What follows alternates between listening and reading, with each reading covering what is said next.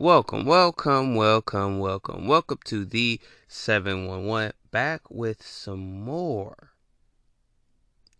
Women's History Month facts. Let's go. A brief history of International Women's Day. International Women's Day wasn't always celebrated on March 8th. The story goes that 50,000 women garment workers in New York City held a strike in 1908 demanding better working conditions and the right to vote. A year later, the Socialist Party of America officially declared the first National Women's Day on February 28th. That's the day it was celebrated across the U.S. for several years. In 1910, at an international conference for working women in Denmark, German activist Clara Zetkin suggested the idea of an International Women's Day, a day every year that every country could celebrate and when women around the world could push for their demands. Her suggestion was met with unanimous support by those present, over 100 women from 17 countries. That's how International Women's Day officially came to be. But there was still not one date agreed upon. In 1911, Austria, Denmark, Germany, and Switzerland held rallies on March 19. In 1913, Russian women held their first International Women's Day celebration on March 8th, campaigning for peace before World War I.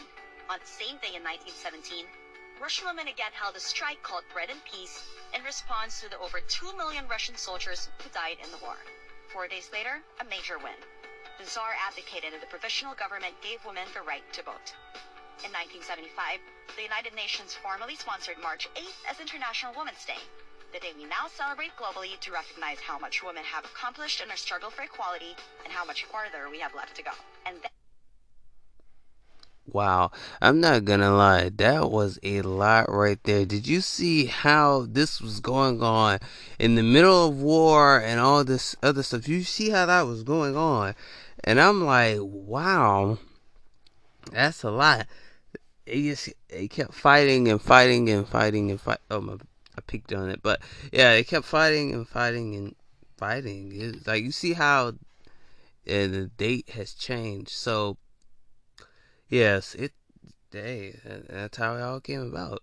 You know what I'm saying? The International Women's Day. So wow, that was some deep facts. I hope y'all learned something out of that because man, that was a lot.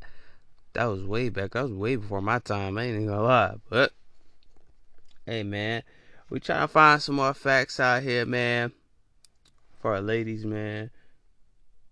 You know what I'm saying? We trying to find some good videos as well because some of y'all like, damn. I know yesterday was some good videos. I ain't gonna lie. Try to find some facts. You know what I'm saying? All right, let's see.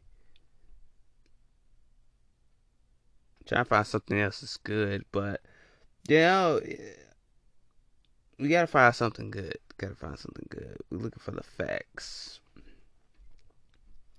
Yeah, we're not looking for the not looking for the random videos, but we can get into another one. Let's see what's about this.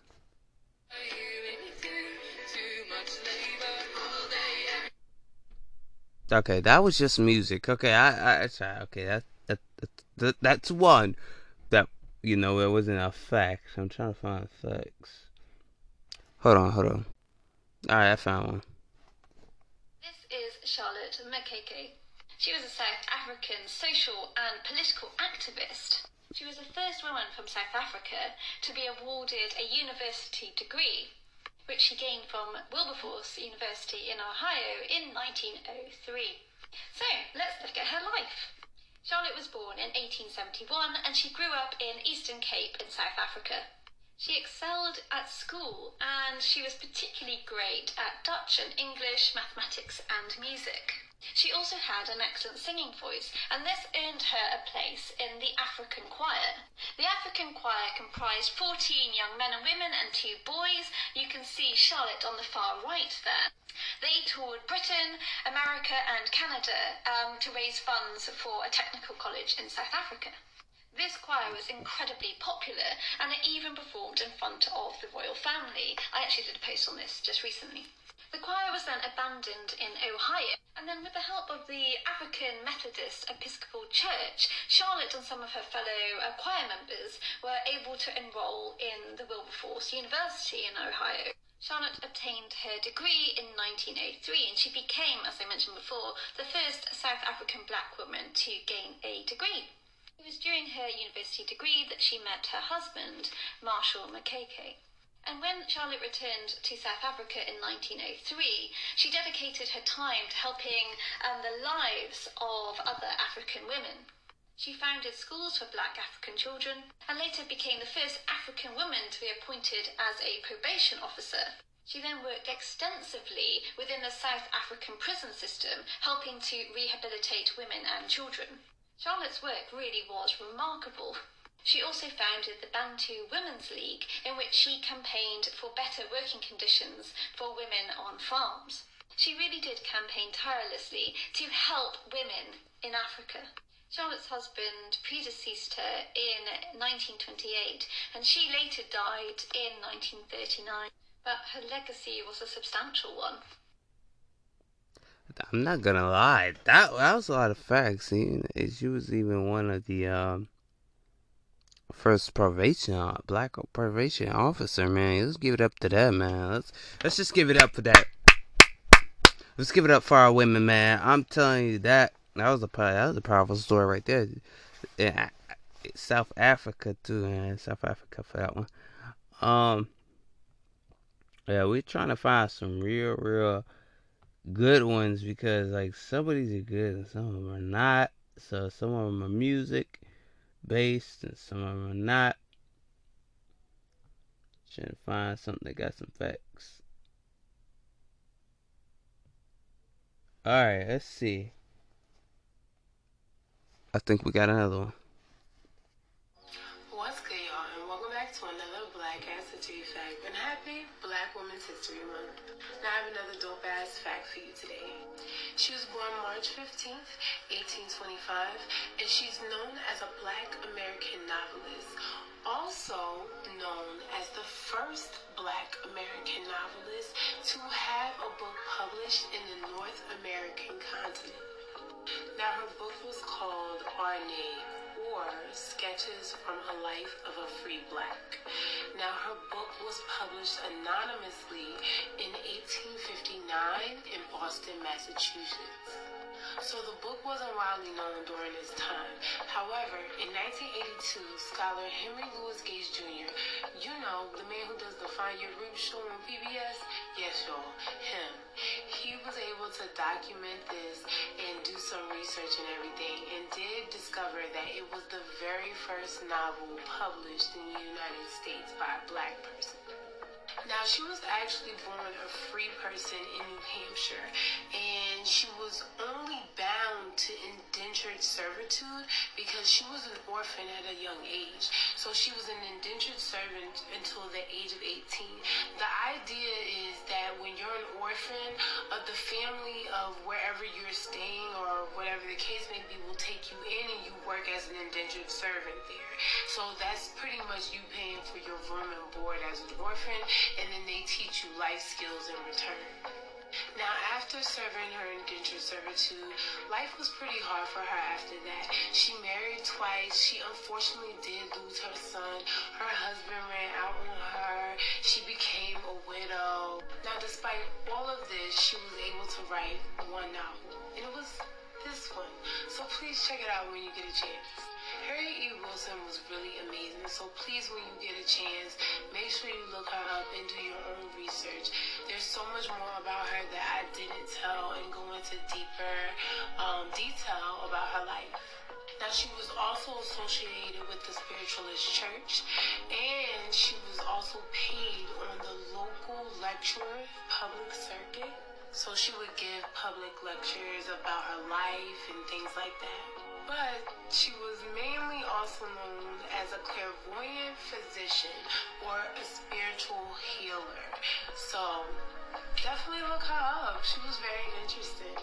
I hope you love this Black Ass History Fact as much.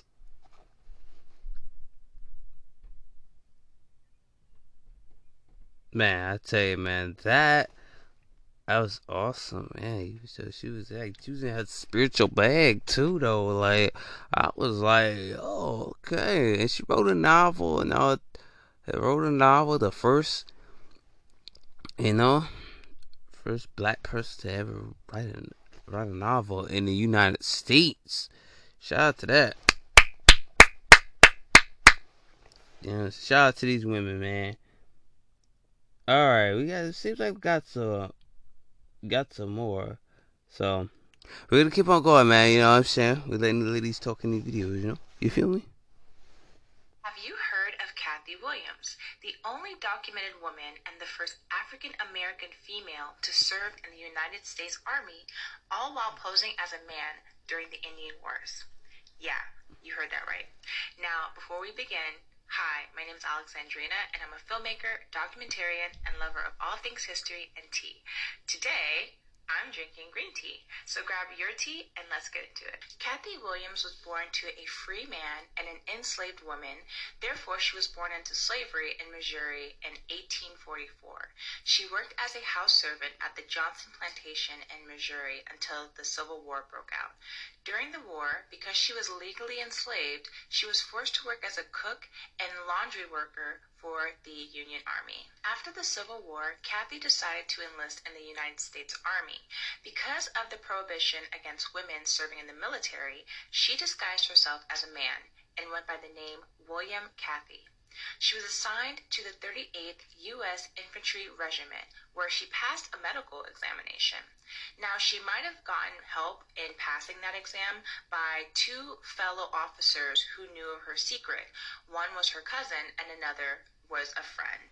She served in the Indian Wars, including the campaigns against the Apache tribes. Kathy became a Buffalo Soldier, but around 1868, she contracted smallpox, and due to her illness, she was frequently hospitalized. During one of her visits to the hospital, the post surgeon discovered that she was a woman and informed the post commander. After finding out she was a woman, Kathy was discharged from the Army by her commanding officer, Captain Charles E. Clark, on October 14, 1868. After being discharged, Kathy worked as a cook at Fort Union, New Mexico, and later got married. But it turned sour after her husband stole her money and her horses. Kathy got him arrested and then moved to Colorado. Kathy's health started to decline, and she was diagnosed with several illnesses, including diabetes, in 1892.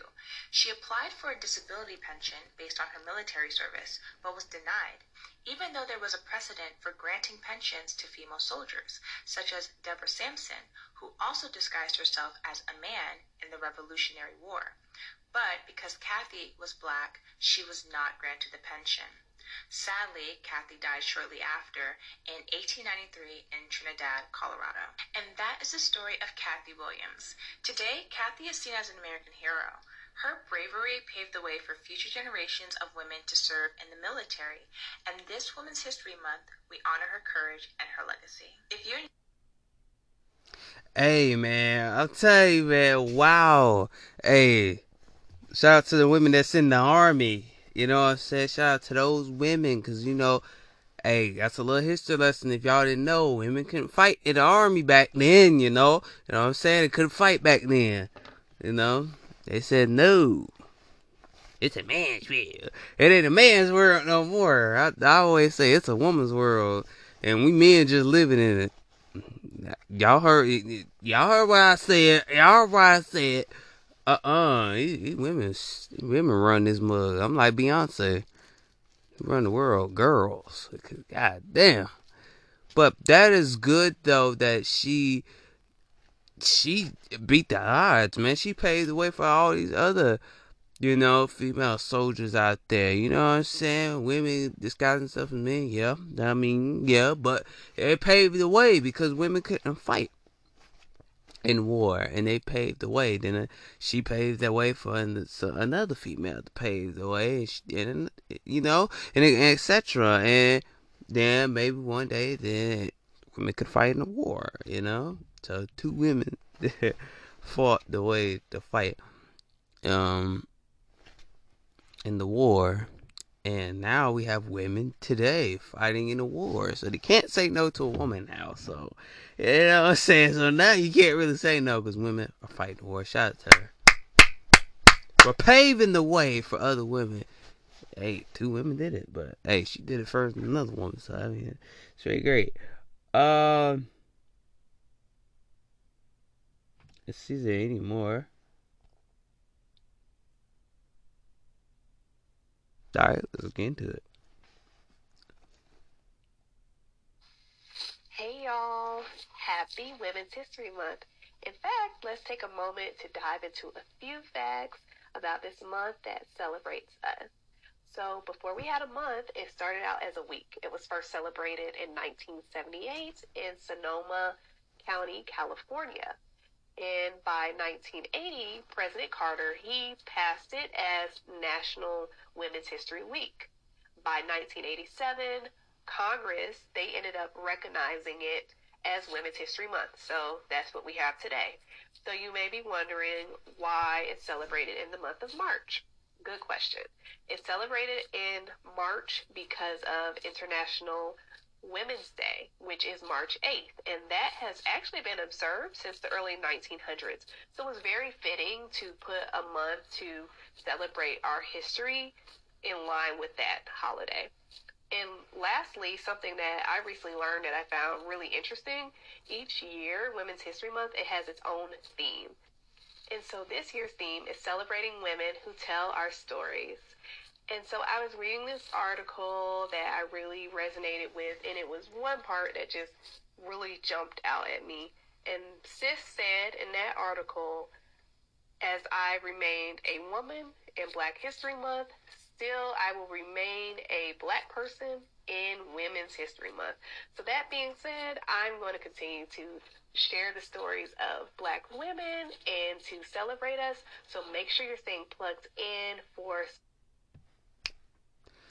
Alright, so that, some of that was facts that you already know, but to add on to those facts, to add why is it separated in March. There you go, you got it. You know what I'm saying? You got it, man. You got it, you good. Alrighty. There's so many.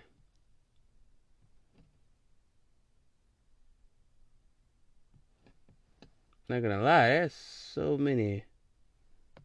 It's alright. I'm not gonna lie, there are so many. Like, for real, for real. Alright, let's try this one. Welcome back to Broadway Facts Women's History Month edition. Most of you probably know Idina Menzel from the movie series Enchanted.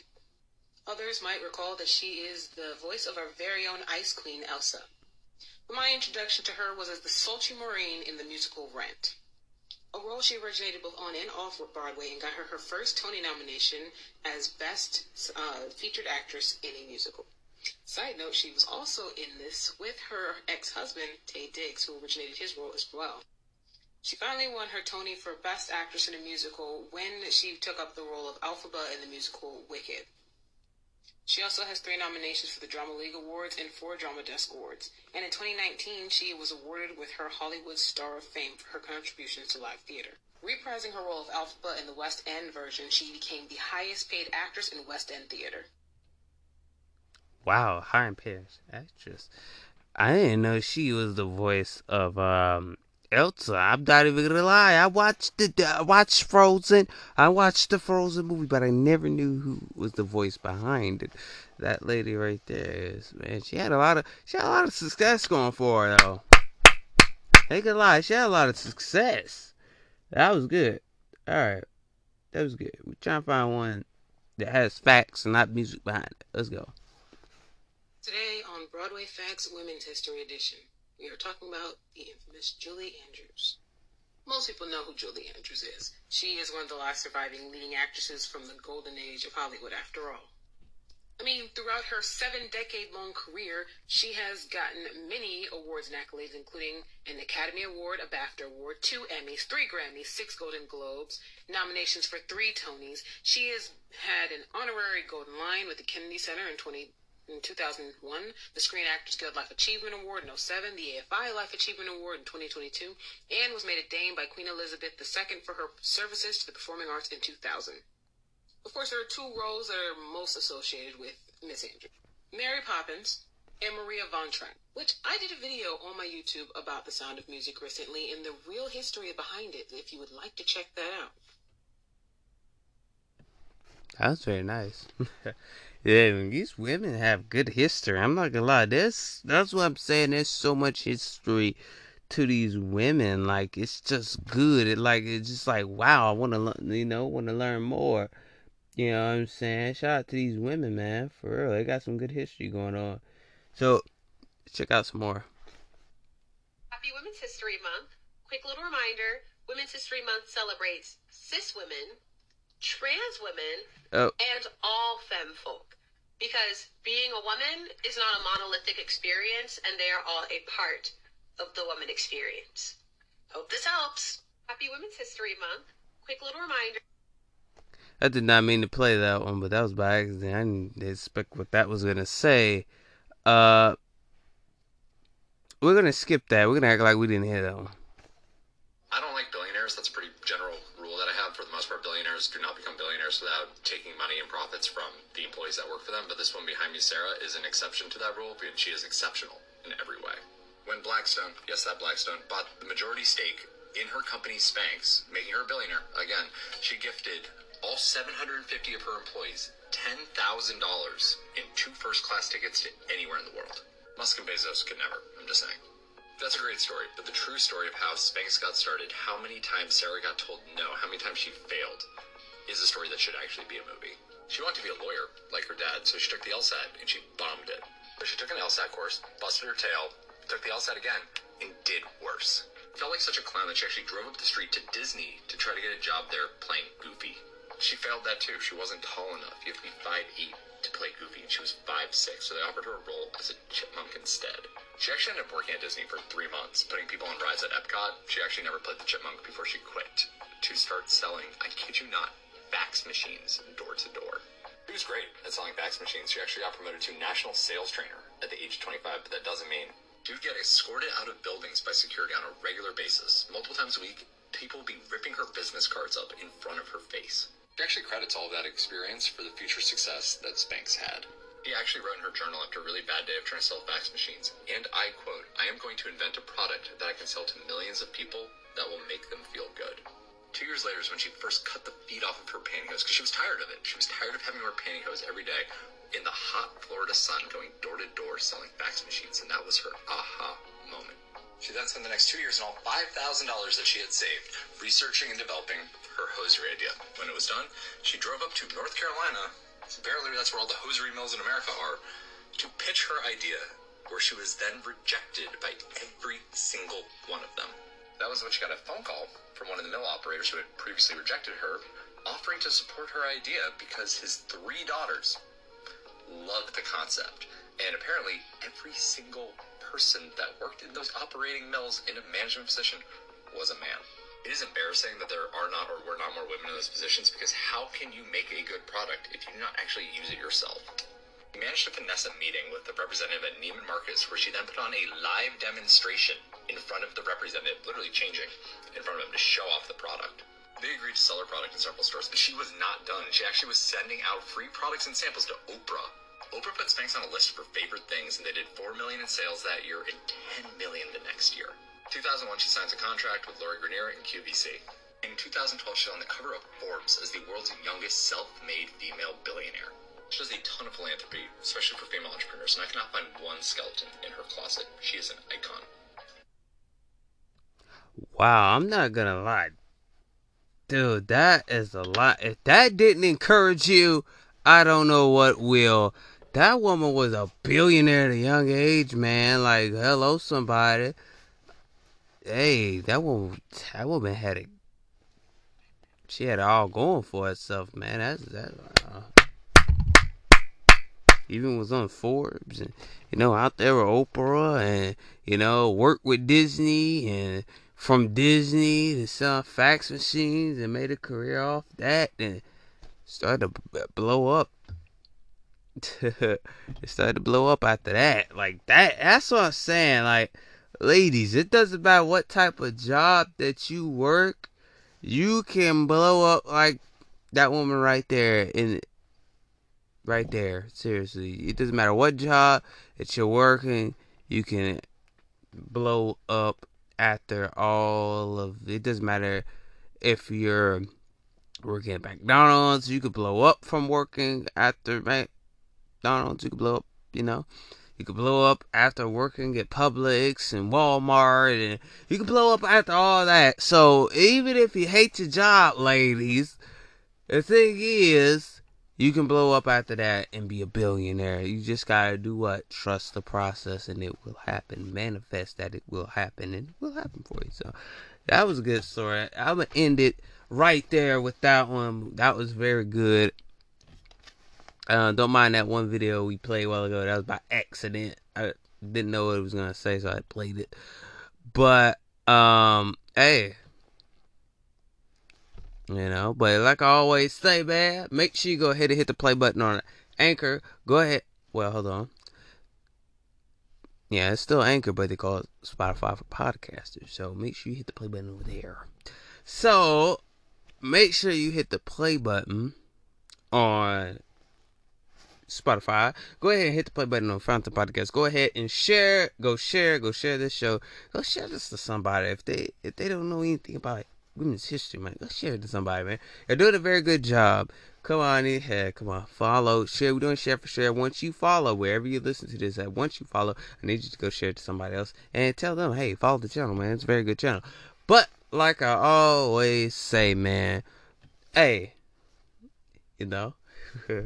so do what you gotta do, man. And yeah, if you want to be part of the Star Tribe, all you gotta do is that Relevant, RELEVNT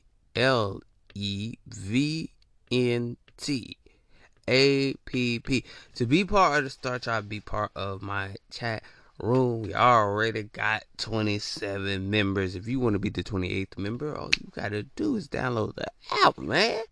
Yeah, man. I was checking out other apps just there. I was like, yes, I'm just let one come to me. I love Relevant, man. Y'all need to get over there, man. Y'all missing the fun. It's a day in the life podcast about me. We just sit there and chill, and we have very supportive people over there. So speaking of Relevant, that's just wrong when I said as I'm talking about Relevant right now. It's a very good environment where people support you exponentially. All that, man. I'm telling you, man, you'll love it if you go over there. They will support you and everything like that. But yeah, like I always say, man, I'll see y'all on the next podcast, man. Y'all stay blessed. Keep your vibrations high. Stay happy, man. I'll see y'all on the next one. Peace.